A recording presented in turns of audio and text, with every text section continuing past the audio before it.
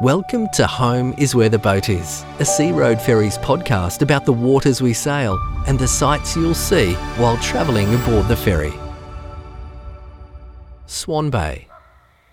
Hugging the shoreline behind the Queenscliff ferry terminal is Swan Bay, a shallow embayment inhabited by an incredibly diverse range of marine and bird life.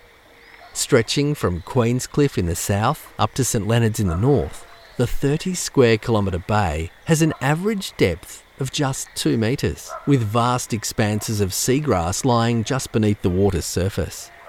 These beautiful sea meadows provide vital feeding grounds for a wide variety of waterbirds and migratory waders, as well as numerous species of fish, including King George whiting, black bream, flathead and garfish.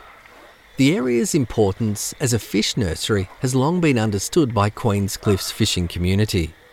For roughly 100 years, it was an unwritten rule amongst anglers that Swan Bay was not to be overfished before legislation passed in 1970 officially prohibiting net fishing in the bay. Forming part of the Port Phillip National Park, Swan Bay is also a protected Ramsar wetland of international importance. Black swans, spoonbills, cormorants and egrets feast on the seagrass, whilst the bay's intertidal mudflats and salt marshes are essential habitats for a range of waterbirds that migrate from the Northern Hemisphere in the summertime. The rare and endangered Orange-Bellied Parrot also uses the salt marshes fringing Swan Bay as a winter refuge and feeding ground. In fact, nearly 200 different species of birds have been sighted in Swan Bay, making it a vital preservation area.